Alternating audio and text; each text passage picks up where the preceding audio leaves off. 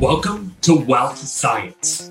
I'm your host, Jesse Fuchsia, Army Ranger, real estate investor, and income enthusiast. On this show, we uncover the keys to attaining financial freedom. There are so many people listening right now who are stuck in that day-to-day 9-to-5 rat race. Luckily, it's only temporary.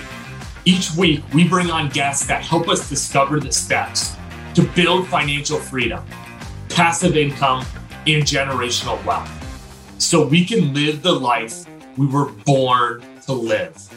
Money is freedom. Let's get to the show. What's going on, everybody? Welcome back to another episode of Wealth Science. I'm your host, Jesse Fuchsia, and today's guest is Marty Grisanti. Marty Grisanti is the co-owner of Upstate Home Buyers, one of the largest home buyers in Rochester, New York. They have built one of Western New York State's fastest growing portfolios, consisting of single family homes, multifamily properties, and they're also under contract with 3 mobile home parks currently. Marty is also the founder of the Upstate New York Real Estate Investors Facebook Club.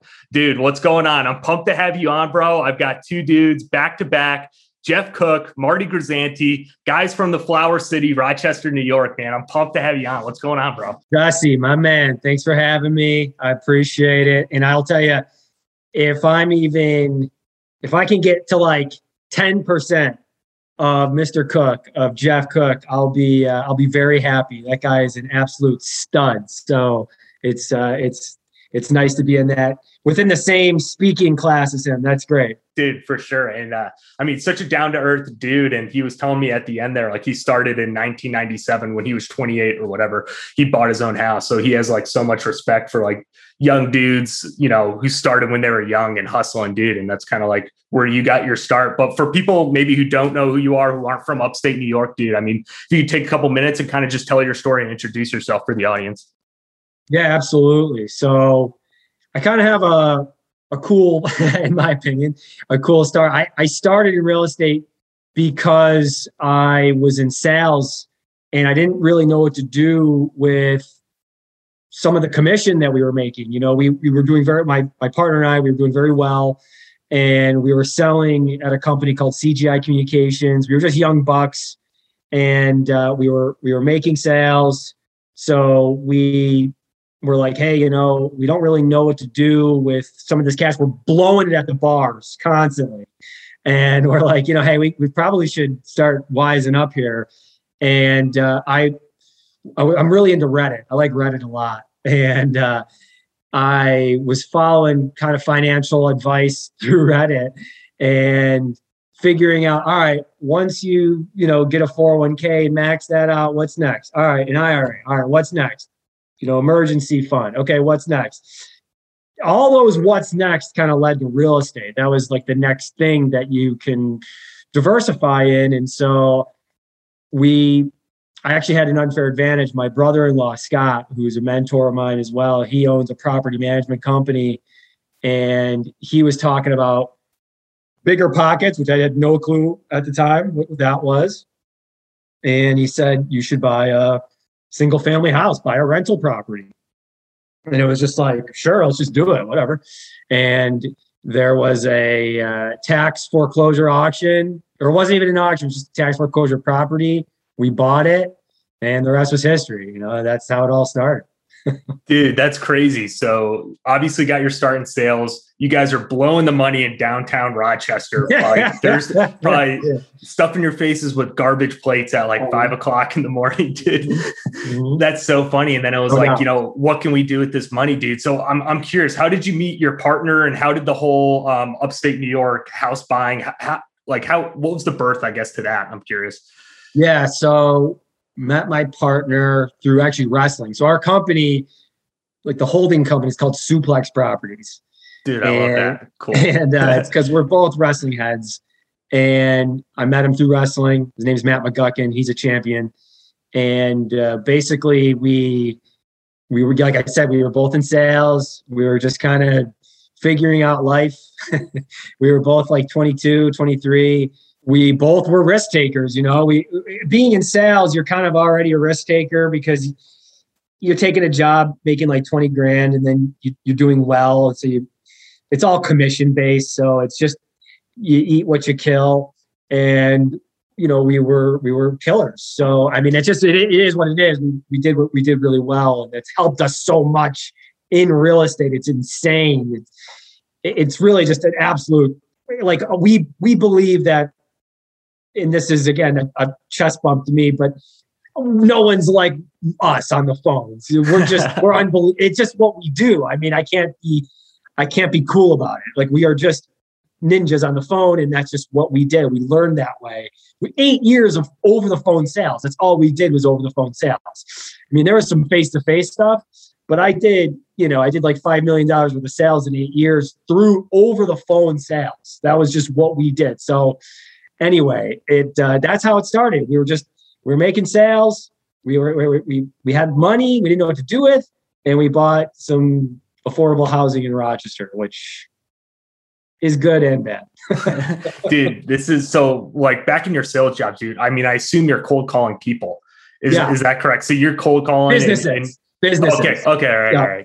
Cold calling businesses. So it's a little bit better, right? We're not selling like health insurance to people, right? Or life insurance, which is probably a nightmare. But we were selling search engine optimization to businesses. And that's kind of at a time where people were really starting to go, when you're 50, 60, I do need to do, I need something for online presence. The Yellow Pages isn't working. So we met it at the right time. Like, we were definitely in the right industry at the right time. Right now, it's probably super saturated. At that time, we were like the new kids on the block. It was a hot new thing. So we were coming in and just smashing. But it certainly, you get at some point, any job after 8 years, you go, what's next? And that's how we kind of started going full-time into real estate. Yeah, dude, that's so cool. I mean, those skills you built in those early sales jobs, dude, nothing can, and we're going to get into cold calling. Like, I've got a bunch of questions on the ins and outs of direct to seller and cold calling, dude, because I love doing that too with mobile home parks. And I know you guys have parks too. So I'm pumped to pick your brain, dude. Like, looking at upstate New York, home buyers and stuff like that, like, what's the business model? I'm curious. I mean, obviously I assume you guys are buying distressed properties. Are you guys flipping them? Are you guys holding them? Like, what's the overall business model? What do you guys like to do? I'm curious. We have like 3 divisions of the company that are constantly aggressive with, right? So we have our portfolio that we hold. So we're our own property managers. So we manage our own, 60 units. And then we have our flip division. So we have 4 people we have 2 employees and then 2 1099 contractors that basically work with us full time. I mean, they should be probably employees. And then we have a wholesale division, and that kind of runs everything, right? And that's kind of like that brings everything in, and then we can kind of pick and choose what we want to do. Like, hey, we're going to flip this. We're going to keep this, and then we're going to wholesale this. So it all starts there. It starts with that. We really have like a wholesale mindset with everything. When we are about to rent something, like if we're going to burr something, we're still going to get it at a wholesale price. And that leads to, great refis. Same with our flips and same when we wholesale. So for our other investor partners that we work with, they're getting good deals. So yeah, it all starts with the marketing for us, but that's what it looks like every single day. Is those 3 things are what we constantly are looking to grow. Dude, this is cool. So obviously you and your partner just put your heads together, got into real estate. Hey, we're going to work on the acquisition piece and get the deals in the pipeline. And then from there, do we want to flip it? Can we make a quick buck in whatever, a couple months? Do we want to wholesale it? Do we want to burr, hold, and refi? Dude, this is awesome, dude. You guys I'm curious, besides your brother-in-law, any, like, you or your partner, any background in real estate besides like some bigger pockets, like podcasts and shit like that, besides your brother-in-law? No, just constant learning, right? Just constant, drive into appointments, because we would travel and you'd put on bigger pockets and you'd hear the stories. And, it really was just, we were phone salesmen. So there was a point where, and one of the reasons why I left is because you only had so many leads. Like, you could only work so many territories. I would actually, we would like some of the salespeople would kind of hate each other, you know, in a loving way, because you're like, hey, that's my lead. No, that's my lead. I was like, F this. I want the country. And that's the way I look at it now. It's like this, everything is a lead for us. Like and I don't owe it to anybody to stop working it for any reason. It's my shit. You know what I mean? Yeah. So like, and the same for my partner. Like he knows, like him and I were like, yeah, dude, like we're going to do whatever we got to do. And it's beautiful. We can step on toes, we can step on toes, and, we do it in a nice way, but we're not going to not do our thing. And, that's been great, but yeah. Dude, I'm just picturing you in like The Office, dude, like somebody getting in your shit, being like, that's my lead, and being like, dude, go screw yourself, dude. That's gotta be so frustrating being in a job that's got like a cap. Almost. Yeah, exactly. There was a lead cap, and there is a cap on, you're not going to be the owner. You're not. And if you're in, and at the time we were just like, God, what are we doing? Like and nothing wrong with being an employee, and especially in sales, like you're already kind of working for yourself. You're already in what I believed was like your own office, like your own franchise, kind of working as a salesperson. You own that territory. You can work that like a business owner. So you really are learning the basics of being a business owner. You're learning like, hey, you got to get the money in. It's not the gross of the sale. It's how much is actually in the company's coffers that matters, right? So we were and we're still like that. Like we're nuts. We need a contract basically a day, right? So we're still like with that sales mindset of like, hey, I need to make a sale today. It's, hey, I need to get a property or contract to either know that we're flipping it or know that we're going to wholesale it or that we're going to bring this down and then we're going to keep it in our portfolio and we're going to refi because we need that cash too. Like we're just a little crazy in that point, but we like that. We like to the day-to-day of like, hey, that's an actionable thing. Boom, we got it. We kill it and let's eat it. Dude, I love that, dude. You guys play fast. You guys play loose, dude. Contract a day. Phone ninjas, man. I love this. Like I'm curious. The W-2 away. A contract a day keeps the W-2 away. And that's our motto. It really does. If you just really gotta really work at it. Dude, I love this, dude. I'm curious when looking at like the wholesaling piece and getting the deals in the pipeline and stuff like that. Obviously, you guys are going after distressed properties. Like, what's the criteria? What's the acquisition process? I mean, we've already talked cold calling and stuff like that. I was on your guys' website yesterday. You guys have a lot of like, hey, if you want to, get a quick offer for cash, submit your information here. I guess, how are you finding and acquiring these deals and what's that process like? Yeah, we're fanatical with our marketing and bringing inbound leads are great, right? Those are costly, right? So those AdWords are very expensive. The website's not crazy, but AdWords is expensive.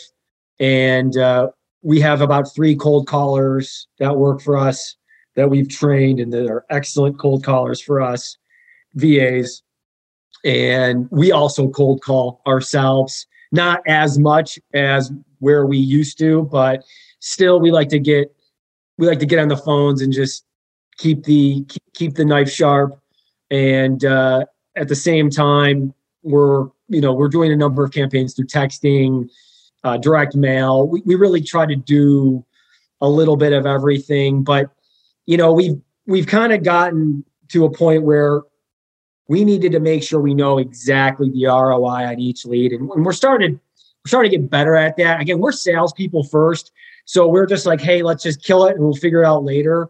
Well, we need to be better at business owners is one of our things for this year was, hey, let's really know the numbers. Let's really do this the right way. So we've gotten some internal systems that have helped us kind of figure out exactly when we get a lead in and get a deal, how much that cost us.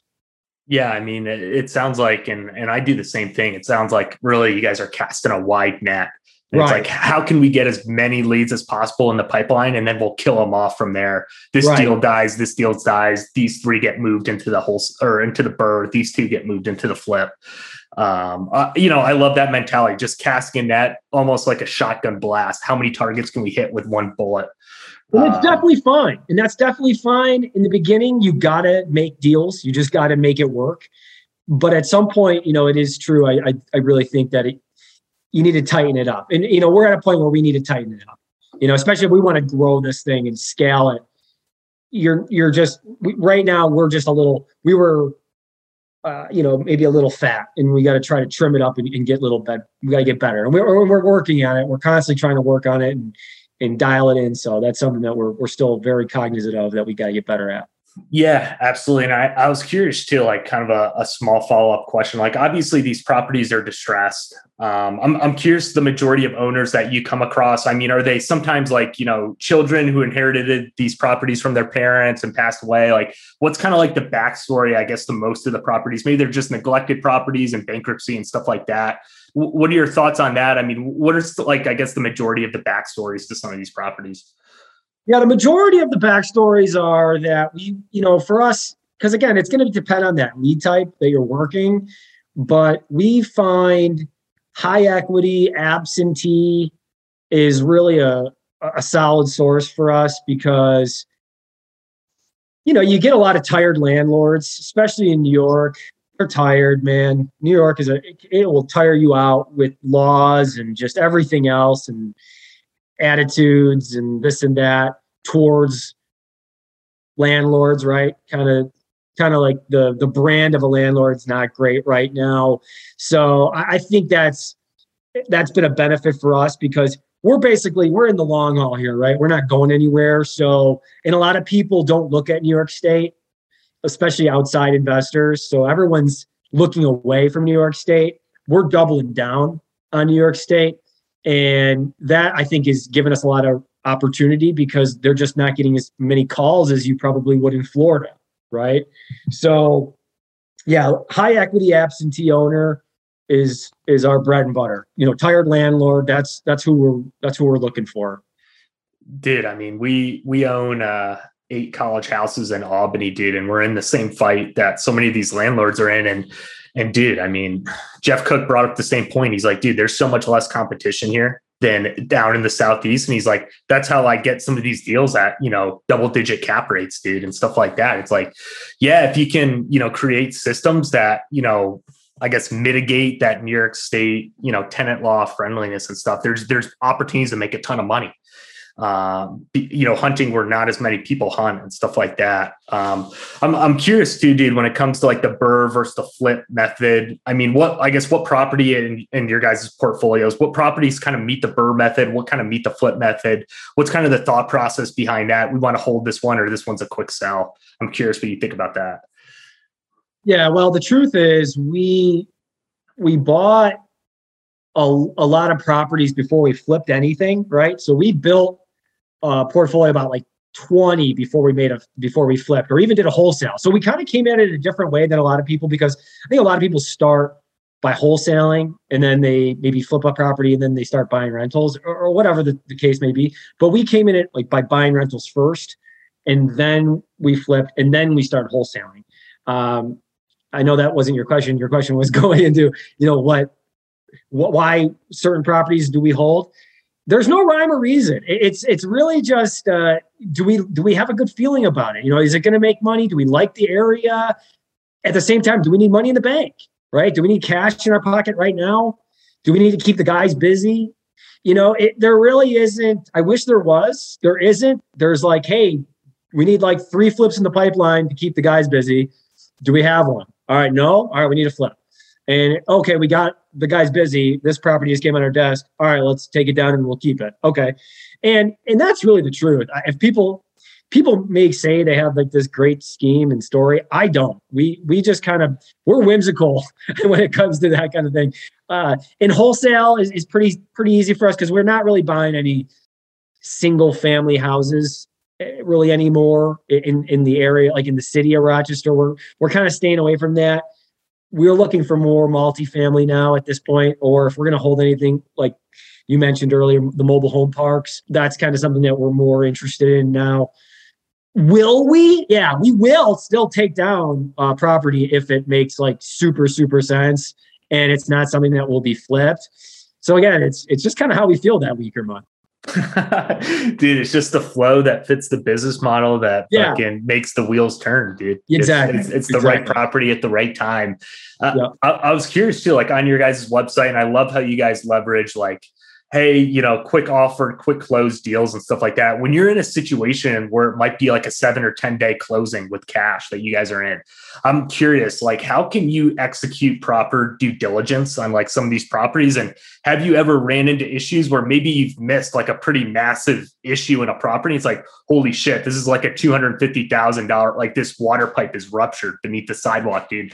I'm curious, you guys have like, what's the scheme like behind facilitating a quick close with like such a short due diligence period? Do you have any crazy stories or anything like that? Truth is, in New York State, you're not going to close a cash deal even in 60 days. I mean, really, it takes 60 days to close a cash deal. I've had no deal go quicker than maybe 30 days in New York State. So you don't really have that big of an issue. But there's something that we're going like, oh man, we probably didn't look at that very well. We actually just closed on a property last week that the floor is caving in, and it's something that we're going to flip. And, you know, if we don't flip it, we'll hold it as a short-term rental. I mean, the thing with us is that we're in a mindset that it's like, hey, if we can't flip it, we'll hold it because it's still going to refi. Every property we buy is so, 40 to 50 cents on the dollar that it's going to refi. And we'll always either make money or at the very, very worst break even. And that's just the truth. And so we're very much coming at it as, again, we're buying it super, super right, that any problem that arises, I mean, for the most part, we're going to figure out. Yeah, no, I'm sure you guys get pissed too. Like most people are probably like, oh, thank God, we broke even on this one. I'm just picturing you and your partner, dude. You guys are fucking pissed. You guys are pissed when fucking you guys break even, dude. I had one more question before I want to like get into all this mobile home park stuff and how you kind of made the climb now, like into commercial real estate. I was curious too, like on the financing piece and also like submitting offers, like obviously with that casting a wide net and getting some of these properties for 40, 50 cents on the dollar. Like, are you guys submitting like 5 offers and closing 1, or what's that exact kind of ratio look like? I'm curious. Yeah, it's a good question. So we do offer maybe 3 offers every time. So okay. I'll make an offer that's like a cash offer. I'll make an offer that's seller financed offer. Usually one that might be like 5-7 years and one that's like 30 years. And that's kind of how I should have said that. Yeah, that's kind of how we get our properties now. Like if we're going to take down a deal and hold as a single family, it's going to be because we got ridiculous seller finance. Like the one, we just did one last week. 2 weeks ago, where the guy's going to hold paper for 30 years, 30-year amortization. And because he doesn't need the money, he wants it for his kids, right? So he wants just to be the bank on it. It's 4.5% interest rate. And it was just, that monthly payment. So we're out of it. We're out of it a month payment and, his closing costs. So it might be like $3,000 total on a $99,000 house. So we're buying this property for $99,000 right at the end. But it might be like, it's going to be like $3,000, $3,500 out of our pocket to kind of control something like that. So those are ones that we'll definitely do, right? Those are we'll definitely do. But yeah, we like to make 3 offers every time. I like to, or if it's just like, if I know they need the cash, I'm probably not even going to do that, right? I'm just going to go with the cash offer. But yeah, it's a cash offer. We send out the contract and they're ready to go. We're sending out a contract. I'm expecting them to sign it. I'm not going to kind of mess around with it. I really do. If we're going to get that far, I'm expecting that we're going to lock it up. Yeah, I mean, I love the whole idea. I mean, I think creative financing is one of the best fits for any type of distressed property or something like that. So the fact that you guys are leveraging that is so crucial. I love the idea of like 3 offers too. We submit multiple offers, a cash offer that might be a little bit lower, and then a higher offer with seller financing than a lower down payment. lower interest rates, stuff like that. But yeah, dude, I'm curious. I mean, I love the model with like the single family homes, the flipping and the bird, dude. Where in the timeline here was kind of that branching off to like, hey, let's start taking down bigger deals with commercial real estate and mobile home parks and stuff like that. Where'd that like kind of initial spark come from? And I'm curious, like, where was that mindset shift that you guys wanted to start doing bigger deals? Well, I was actually a part of I'm a limited partner on a 50-unit apartment building in Syracuse, right? So, okay. And that started because of, it was probably like 5 years ago, I like really started going heavy into like apartment syndication, Michael Blanc and Joe Fairless and all those guys, right? So, and I went to a couple of the Michael Blanc meetups, and I was just like, man, how do I do this? How do I get, bigger deals?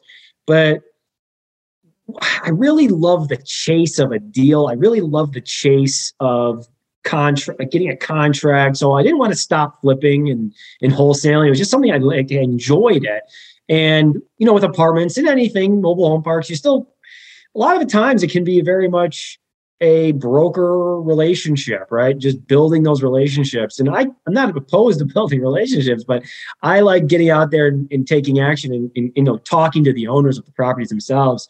And I found that mobile home parks, you have more of a mom and pop aspect to it where I can call them and talk to them personally and not have like 6 partners on an LLC that owns the apartment that has the property manager, right? And I think that's kind of what brought our attention to more mobile home parks. And at the same time, I had one of my partners on these deals kind of reach out to me and go, hey, I know you don't love the numbers. I don't love doing the numbers and the analysis. That's not my thing, and I don't really love property management either. It's really the bane of my existence is managing our properties. It's not good. And he goes, I'll take care of that. My brother's a lawyer, so he'll take care of that spot. We just need somebody to help us with the marketing and sales. So that's where we fit in perfectly, Matt and I, with our 2 other partners on this mobile home park adventure. And that's been great. So we are just focused on bringing deals in. And that's something we can do every day. And they're just focused on making sure that what we bring in makes sense. They give us, here's where we got to be. And I can do that. I can be told what to do. And that's what I like to be. Dude, yeah. I mean, it's just playing to what your strengths are versus their strengths and finding that right piece to the puzzle that's going to help the team get the football kind of across the end zone and be the right fit for the team, dude. So no, I love hearing that. And it's so crucial that whatever you guys found the right fit here. I'm picturing you and your partner, dude, just hungry fucking sharks every day. Yeah, you got to get on the phone. You got to get after it. And, as you know, I'm a big believer in cold calling because we learned a ton about the business through cold calling. And I still don't know a lot, right? But, you can kind of figure it out. And it's not rocket science. It's mobile home parks, and you talk to people, you be a person to a person, they'll tell you everything and they'll let you know all the ins and outs of the business. You talk to this, the guy we got in our contract, he built it himself in the 70s and his son doesn't want it. And he's just like, hey, it's time for me to retire. And told me the whole life story of the park. And you start to figure it out. You start to understand how these things work. And that's the beauty of cold calling is the stories. And then I can take that story and use it for my next call when I try to talk, when I talk to another seller. So there's no reason not to do it, in my opinion. Yeah, we're all 3 of these parks that you guys are partnered on. I assume they're all direct to seller, off market deals. Okay. Off market, direct to seller. Yep. Dude, that's perfect. I mean, we live in a world today where it's like, it's so fucking competitive. It's insane. And I think people who like limit themselves, and I'm curious what you think, like dudes who limit themselves to just going through brokers and like going through LoopNet or whatever, Zillow, whatever, dude, they're missing out on so many opportunities to capitalize and make more cash, dude. I mean, what are your thoughts on strictly just hunting off market, not even looking at on market deals? I'm curious. Yeah, I'm almost like I get super jacked up on that topic because, Michael Blanc says there's the law of the first deal, right? Law of getting that first deal. I believe there's the law of the first off-market deal because of just how insane it is. How much better. It's just you, right? It's you and that seller. You get to tell them the offer. You know what I mean? And if they're talking to you and they're saying, yeah, I'd be interested in an offer, they're interested in selling potentially, right? So it's not them, going to a broker and the broker putting it up there for everybody to see and, saying, oh, you need to get this much. And no, it's me and them having a conversation, and it's night and day. I get to dictate everything. It's based on me. I got the offer, right? I'm the one. I'm the guy. So it's absolutely insane. And I would never go, really, until we have like a fund where we can, where it's like, hey, it doesn't matter. If the numbers work, that's great. And we can offer more because we're a hedge fund, great. But at this time, we're not. And I like it this way. And I'll probably always go this way, honestly.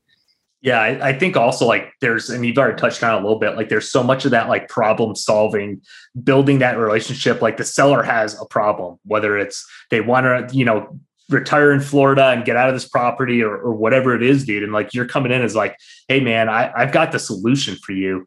Let me help you out, dude. Like you're making him the hero of the story and you're just the guide, bro, guiding him to the finish line and getting the deal and stuff like that. I'm curious, dude, like when looking back on like your cold calling career and stuff like that, people like, I love cold calling, and how we got so many of these deals was through cold calling and stuff like that. I think dudes get so down on themselves when they're cold calling, dude, and they're getting answering machines or they're fucking getting told to go, piss off and stop calling me and like whatever, dude. I mean, what are your thoughts, like looking back on your whole career, dude, on like kind of the ins and outs and like, pitfalls of cold calling, dude? What advice do you have for people out there who might want to start hunting off market? I'm curious. You got to keep going because that's how you get better, is just through the repetition of the call, of the, talking to a seller. And don't even look at it as I didn't get a deal, or no, just know this, the score will take care of itself. Put in the time and the benefits, like just through, like I said, through the learning is worth it, right? So just the learning of the business, learning about what it is to be, that apartment owner or that mobile home park owner, learning those things, those little tiny things that you'll learn by speaking to them and hearing what are the pain that they have, so I can use that pain and understand it so that I can apply it to the next one. And oh, by the way, you might get someone who goes, yeah, I want to sell, right? So there's so many benefits. And here's what makes me sick is if somebody is just twiddling their thumbs, not sure what to do, and like this is what they're supposed to do. Like if they're supposed to try to figure it out and try to, hey, I really want to do this, and you don't want to cold call, then you don't really want to do this, in my opinion. Like if you really want it, you'll get on the phone and make $10 a day. Like you'll make at least $10 a day. It's 10 freaking dials. So like some people are like, no, I won't do it. I can't do it, blah, blah, blah. Well, then it will take longer then. Like I want it now. That's my thing. I want this now. So I'm going to do what I know is the quickest way to get to that person. And that's a phone call. So that's just my philosophy. That might be wrong, but I know that if this is what I want and I want it now, then I'm going to get on the phone and I'm going to make that dial. Dude, closing the gap as fast as you can between you and that seller. Like people are like, oh yeah, like Jesse, I write all these letters to these people, they don't respond. And it's like, dude, because when you write a letter to someone, they have to go out of their way to pick up the phone to call you. Where you're calling them, dude, you're calling them at home, whatever, while, after they've had dinner or whatever, dude, and you're physically getting on the phone with them live in person, dude. And it's like, there's no faster way, I think, in acquisitions to cut the gap or the width between you and the seller than cold calling. And I don't think people have a big enough grasp on that. I don't know what you think. Well, to go to your point, I've gotten so many people, I've used so many people's letters as my own, right? So when I call, they go, hey, yeah, I got your letter. I may have sent a letter. I don't know, but I'll take credit for that letter. Yeah, yeah. How you doing? I want to talk to you. I wanted to put a voice to a name. How are you? Marty Grisani, GMH Property Group, blah, blah, blah. And, because how many times does that happen where, I don't know if that's happened to you before, but they're like, yeah, we got your letter. And maybe you sent a letter. Maybe you didn't. I don't know. But you're like, sure. Yeah. All right. Like, I don't know. Like, that's not me, I don't think. But, so those letters, maybe it's the right timing. I'm going to take credit for that. Okay. I'm going to take credit for that because we do send out letters, but I don't know if that's exactly my letter. And if they're like, yeah, I saw it with like the pink on it. I'm like, sure, that's me. How you doing? So I'm taking credit for that shit. I don't care. Dude, that's funny. I get that a lot. I also I'll make a couple hundred dials, dude, and somebody will call me back. It'll be like 30 fucking people ago. And it'll be like, hey, it's Jane Doe. And it'll be like, hey, just tell me again, where's your property? Oh yeah. That can be a tough one. That can be a tough one on the callback and you're not really sure. What do I say? I'm like, oh, I'm not in front of my computer right now. And I'll totally be in front of my computer. Dude, yeah, I love that, dude. I get that. I get hit with that. It's just being able to think quick on your feet. But the number one thing I hear, like people will get down on themselves if someone's like, I don't know, tells them to go screw themselves, tell them to go at themselves. Don't get down. No, that's dude. A part of it. That's such a part of it. That's such a good thing because you're on to the next person. I mean, it's really keep going. Just keep going. Press on. You got to just make it work. Keep going and take the punches, and that's going to make you stronger mentally. Because again, you're doing the things that nobody wants to do. Those times where you do that tough thing is the enjoyment. Like that is the fun, like the tough thing. I really believe that. I know there's all that talk about, the obstacles, the way. I really believe it. I really believe like that's the reward is doing the hard work because the other stuff, when it comes, you're like, like when the guy goes, yeah, I want to sell, you're like, okay, this one's easy. I didn't deserve it. I got to go back into the punches, go back into the fire. And I believe that. I really believe that's like the fun part, and getting that because then when you get that person goes, yeah, I want to sell, I want to work with you, you deserve it. You earned that one because you put in all the times of the punches to the face. Dude, it makes it feel so much better. And I tell anybody, like, after I get off the phone with someone, whatever, tells me go F myself or something like that, it's like, dude, the first thing I do is dial the next number because that's what it's about, bro. It's like, who gives a shit what fucking John Smith thinks? Doesn't matter. Dude.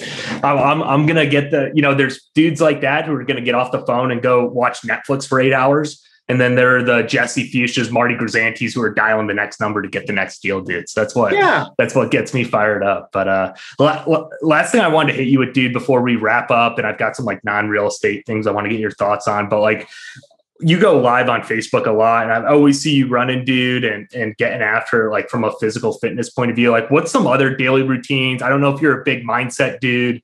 Obviously you're a big physical fitness dude. I mean, your background's in wrestling. And like I said, I see you going live all the time. Like any daily routine, mindset feed stuff that you do, I'm curious. Yeah, I'm a huge believer in momentum in the morning. It's critical for me. And my routine is I wake up and I follow the Savers, that morning miracle routine. And for those who don't know, that's Savers. S is silence. So I meditate for 10 minutes. The A, affirmations, 10 minutes of affirmations. V is the visualization that I do. And again, all this is on YouTube. It's all very simple. The E, the exercise. So I'll get a lift in or a Peloton in or a run in. The R for reading. So I need to read a chapter of a personal development book. And the S is writing. So I write in a journal. I journal. I really just tell myself, hey, I'm destined to be great. I got massive momentum. And I write down a couple things I'm grateful for, and I'm ready to hit it. And that is more than a lot of people do in a week. So that right there is just a great starter for the day because I really know when you win the day, win the morning, you win the day. And I really believe that.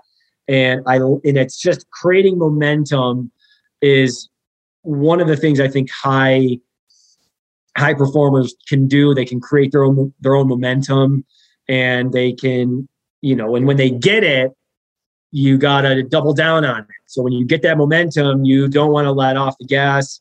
You want to really squeeze every drip of juice out of that momentum that you get. So, that's something that I really learned this year is when you get the momentum, foot on the floor, really crush it, because you really want to make sure at some point, that steam does get out. So you really want to work it to the final bell. But yeah, no, that's my morning routine. My routine is I do the Savers, the morning miracle. It changed my life. Dude, that's awesome. My background's in the military, dude. I tell everybody, like, when I don't wake up early and sweat in the morning, like, dude, I feel lethargic the rest of the day. Like, I'm not as productive, dude. If I'm not, whatever, I don't crush some water in the morning, like get hydrated, get a good breakfast, dude. It's like, sorry. Yes. That too, Jesse. That's number one. First thing I do is I drink water right in the morning, 2 glasses of water right in the morning. I don't know who said to do that, but that's amazing. Like, I used to drink coffee right in the morning. No, I got to do 2 to 3 cups of water. And then a little later, I'll drink some black coffee. But that's right. Yeah. Water as soon as I wake up. Dude, yeah, it's whatever. I think 70% of your body's water, dude. If if your brain's not hydrated, like, you're not going to be able to process and problem solve and think, dude. So it's like, yeah, dude, when I don't wake up and eat right and hydrate, dude, I feel like shit the rest of the day. 100%. I'm definitely more lethargic. But as we get ready to wrap up, dude, I've got a couple of non-real estate things I just want to hit you with, dude, to get your thoughts on. And again, I know you're born and raised in Rochester. I've scripted it a little bit for you. And again, I've gotten Jeff Cook's thoughts on it. So I want to get your thoughts on it, dude. And, you're a little bit closer to like the college days than when Jeff Cook was. Jeff is telling me stories from burning down downtown Rochester in the 90s and grabbing the garbage plate at 5 a.m., dude. But, dude, I mean, if you could break down like the perfect garbage plate, ingredients, what's it made of, dude? Where do the locals go to get it in Rochester, dude? Like, again, I'm from Albany. Like, if I went to Rochester, I'd be a tourist. You know what I mean? I'd look it up on Google and know where to go, dude. But where do the locals go to get it, dude? And what's the perfect composition in your thoughts? I'm curious. Man, that's a good question. So Dogtown is definitely the best place to get a plate, no doubt. Yeah, you got to go to Dogtown. And I'll tell you right now, for me right now, it's a little crazy. I didn't think this would be the best plate, but it is for me right now. So I'll give you the one I like right now. Okay. So the one that I like right now is, so you got to go home fries. Okay. And you got to go mac salad. But then what you do is you go grilled cheese with meat, hot sauce on top of it. And it is money in the time. So they put the grilled cheese sandwich on top of the mac salad, like whole grilled cheese sandwich. Yeah. And then meat, hot sauce on top. And it is bomb. Super good. Yeah. Dude, I'm curious, and I don't know if you know, what's like the history behind it? Like, why was that born in Rochester, and why is that a Rochester staple? No idea if you know the answer or what's the backstory. I'm curious. Yeah, well, it started with Nick Tahoe's, and the backstory I don't know. I just know that the original plate was a Nick Tahoe's thing. So and I think there's one Nick Tahoe's left. He's got his son opened up one, Stevie T's, and I couldn't tell you the origination story, but man, it's just a classic. I mean, they have those in Albany. They have plates everywhere now, don't they? Dude, I don't think so, dude. I've never heard of it. Maybe there's just so many places. There's so many places in Rochester. It's crazy, man. Dude, if I walked into a diner and I said, "Can I get a garbage plate?" would people look at me weird? Like, is the proper terminology a plate? Can I get a plate or what? Yeah, you could say garbage plate, but you could say plate, and they'll get it. They'll get it. Okay. Yeah, you'll be fine. You'll be fine. Yeah, what's funny? You really can't get a bad plate anywhere. They're all pretty good. They're all pretty good. I mean, it's mac salad's always like the same as, everyone's got the same mac salad. You can't really mess up home fries. And then, some meat, hot sauce, and 2 cheeseburgers. Come on. It's always a great choice to get anytime. Yeah. Breakfast, lunch, or dinner. Dude, I think Jeff told me to hit up Nick Tahoe's. He said that's the original, dude. If you that come is to Rochester, the original. yeah, he says if you come, hit that spot. But as we close up, dude, last question, we kind of bring this back to momentum and kind of the vision here. Like, dude, I hit this with everyone, and this is the very last question. Like, dude, Marty Grisanti's living the perfect life, dude. If it's, net right now, if it's 5 years, 10 years from now, whatever, dude, what does that look like for you? I'm curious. Owning a vineyard in New York State and Italy.